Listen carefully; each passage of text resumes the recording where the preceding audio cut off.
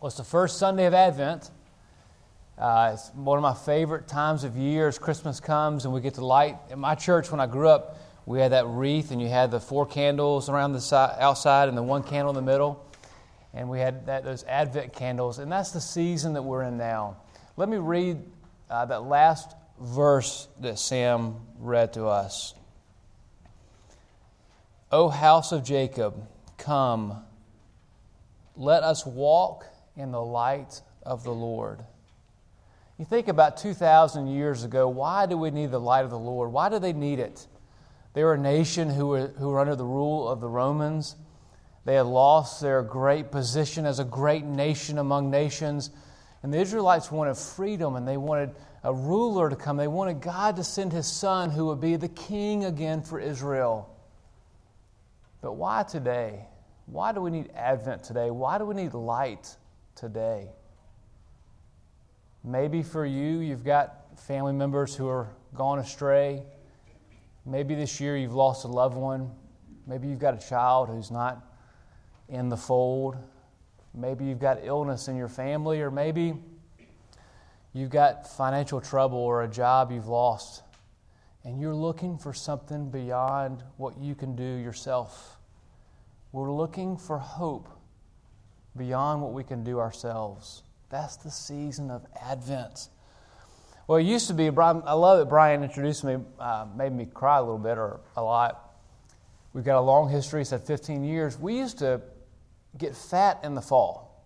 So we eat a lot of food, it's football season, we eat a lot of food, then Thanksgiving would come and we'd eat more food, and then Christmas would come and we'd eat more food.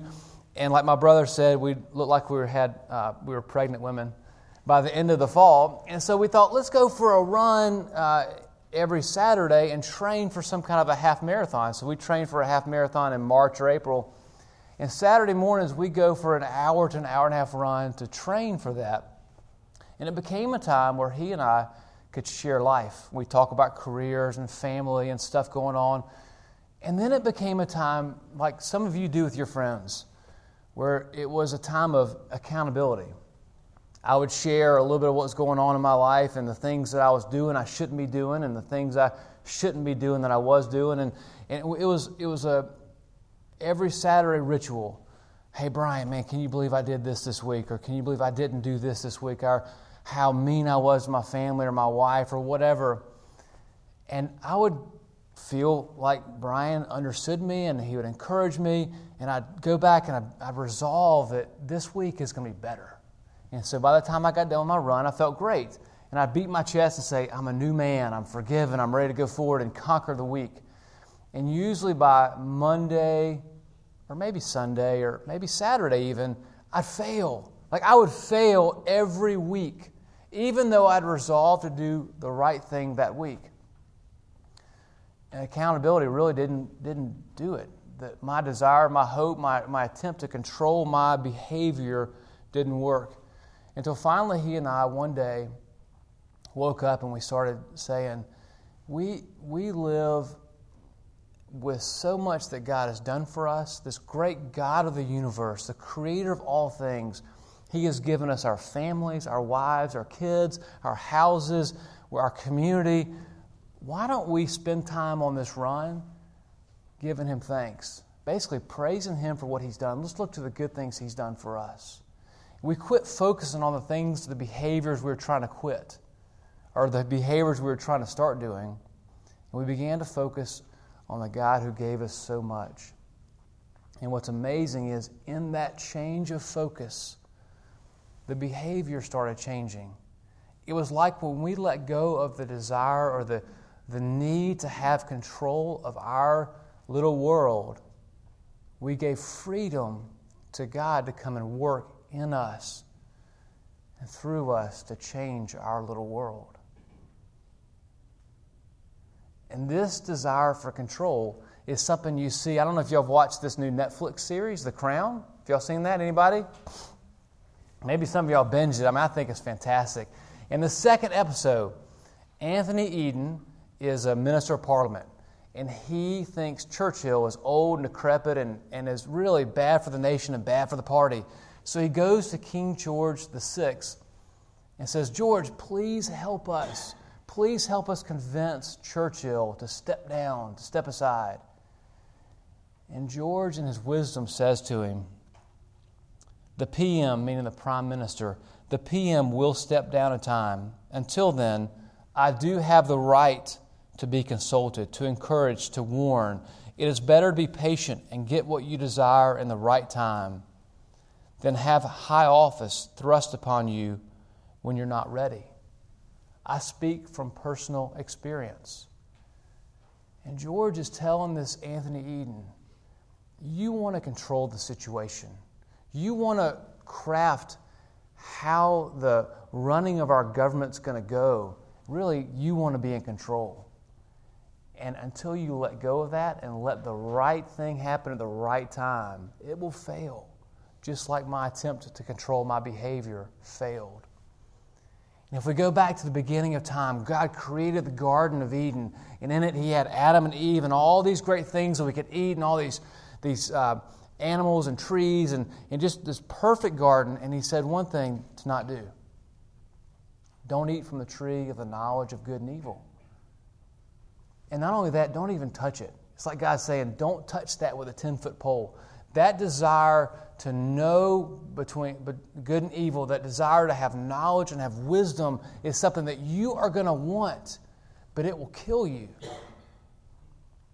And the serpent slithers up to Eve and says, why not?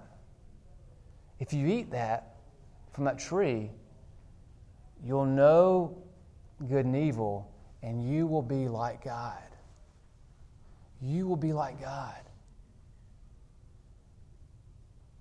You can control your little world and your domain. It's what we do when we set up frameworks for comparing ourselves to other people and our hierarchies and our social order and our society and how we have rules of engagement with other people so that we can control our situation and our life so we can be like God. It's why we set up rules for how to deal with addictions and how to deal with hard people and hard children and how to come out from financial bondage, because we want to have control of our situation. Solomon was a very wise man, as you know. And in Ecclesiastes he wrote, I said in my heart, I have acquired great wisdom, surpassing all who were over Jerusalem before me. And my heart has had great experience of wisdom and knowledge. And I applied my heart to know wisdom and to know madness and folly. I perceived that this also is but a striving after wind. For in much wisdom is much vexation, and he who increases knowledge increases sorrow. Solomon would go on to say, all this striving for knowledge and wisdom and control, it's meaningless. Without Christ, under the sun, it's meaningless. And I want to ask you today, what are you trying to control in your life? What are you trying to get a grip on that your attempt to control is failing? And our attempt to control is bringing death to that situation. Well, this is my swan song, as Brian mentioned. I'm going to be done being an elder in 5 weeks. And I'm happy because I can come to church and just enjoy it and not worry about it. But I'm also sad because I've loved it. It's been a great experience for me and for my family. But this, when Russ and I talked about this being the last opportunity I have to come and talk to you, I wanted to share some things with you that I think are very, very important for our church and for me and for my family and for you as well. Things that I think that must go on should this church continue to do what God's called us to do and who to be. The first thing is, Jesus is the answer. Jesus is the answer. In all that attempt for control, in all that attempt to be like God, when we come to church, when we're hoping and the world is dark and we're trying to find out what's the solution, what's the right thing to do, what are the right steps to take, what do I need to read, what do I need to do? this church is preaching Jesus. You'll hear us talk a lot about law, gospel, and grace, and you'll hear us talk a lot about all these theological terms, but we're preaching Christ. I don't mean some right-wing evangelical Jesus Christian people. What I mean by that is simply Jesus Himself, the Son of God, that here is God, as I mentioned, creator of the universe. And He sends His Son Jesus to come and live a perfect life on earth. Everything that we didn't do right, He did right. But then He went went to the cross and took all the stuff that we did wrong and took it to the cross and paid that debt on our behalf. And then gave us that perfect life. He exchanged our imperfections for His perfections. And now when God looks down upon us, He sees sons. We're sons and daughters of His, co-heirs with Christ, adopted into His family. And we preach that while the world is dark and while it seems hopeless, Russ preaches Jesus every week. In Him is our hope. In Him is the light that Isaiah was writing about. He is the water that if we drink from, we'll never go thirsty again. He is the bread that brings us life. In the garden, He was the tree of life. Jesus is the answer. The second thing is some of us love theology, and we're going to want to talk theology, and we're going to want to say that this church is theologically better than some other church, that we're not Baptists, and we're not Methodists, and we're not Episcopals, we're not Lutherans, we're not Presbyterian, whatever. We've got this supreme, perfect theology that we're preaching, law gospel. It's not law gospel law, it's not law, it's just, and I want to tell you, we are going to be tempted to hang our hat on some theology in this church. But again, that's not the answer. Because theology can become simply head knowledge for us. And theology can try to create a formula for our lives that says, if you believe this way, if you believe this theological perspective, then your life will have meaning and purpose and value. But I know from my first point, Jesus is the answer. I want worth, I want value, I want life, I want hope, I want joy. That is found in Christ, not in some theological perspective. So often we can hear and we can think, if I'll just remember the gospel, if I'll remember grace, and that can turn into if I remember this theological position. And that's not what we mean by that. What we mean is simply, there is a God on the other side of that equation who loves us so much that He gave us Jesus. That when we hear the word grace, when we hear the talk about the gospel, what we mean by that is, here's God's love poured out for us. Here's Jesus given for us. Here is our hope given by the God of the universe. So theology is not the answer. The third thing I want to leave with you, and this is my final point, is that we will want control. I will want control, and you will want control. But Jesus is what we need. Okay? So what does that mean? What are you talking about? You're going to wake up one day, or I'm going to wake up one day, and I'm going to have a problem. And I'm going to want an answer.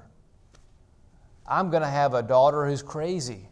And I'm going to want to come to Russ and say, Russ, when you preach on Sunday morning, preach something that my daughter will hear, that she will go and do the right thing based on your sermon.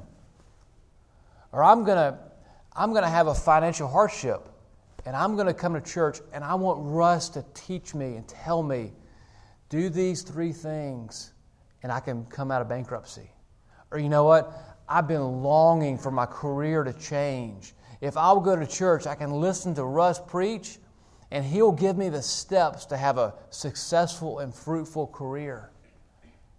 I'm going to want that in this church. Because what I want Russ to do is I want Russ to give me a set of rules, a framework, a guide, 10 steps, 3 principles that can allow me to control my life. Just like Brian and I try to do after our runs on those Saturday mornings, or just like Eve did in the garden, thinking that I can be like God and I can control my life. And we want that. We want control. But Russ is going to preach Jesus. He's going to preach the gospel that says you want control, but that's not what you need. Your neighbors want control. They want some hope. They want some practical steps to get out of this situation. They want some way of finding freedom, and they think it's going to be doing these 3 or 4 things. And over and over again, Russ is going to say, these things are great for your life, but you need Jesus, and He's already done it for you. And it's not going to make sense to our heads. And you're going to say, I can't stay at this church anymore. I need somebody to give me some practical lessons. But that won't satisfy the deep longing of your soul and the deep need that we have as people for light and for hope and for life. Jesus is the answer, not theology, and definitely not some set of rules that will give us control. We need Him.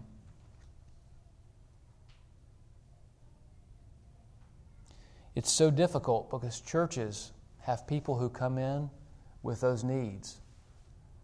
And you'll come in that way, and I'll come in that way, and churches want to provide that answer. And Russ is going to struggle, and the elders of this church will struggle to keep going back to Christ, even in the midst of pressing needs that we want to give answers to.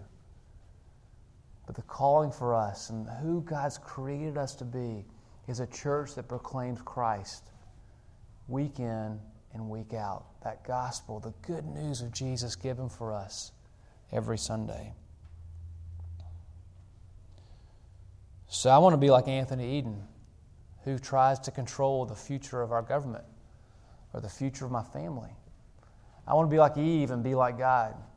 I want to be like Solomon and chase knowledge and chase wisdom, things that I think will make me smarter and wiser and better at handling life. And God didn't give me those things with the advent of the Christ. That baby in a manger, that little Jesus who grew to be our King, He didn't give us the practical solutions. He gave us something so much greater. He gave us life. And that's the light of Advent for us. And that's the light of Advent that we, as a church, preach now. And that Russ and the elders and you as members and attendees, we will preach going forward. Because He is who we need. Let me end with this. This is from 1 Corinthians chapter 16. It's a verse from Advent. It's kind of a blessing, but our Lord come.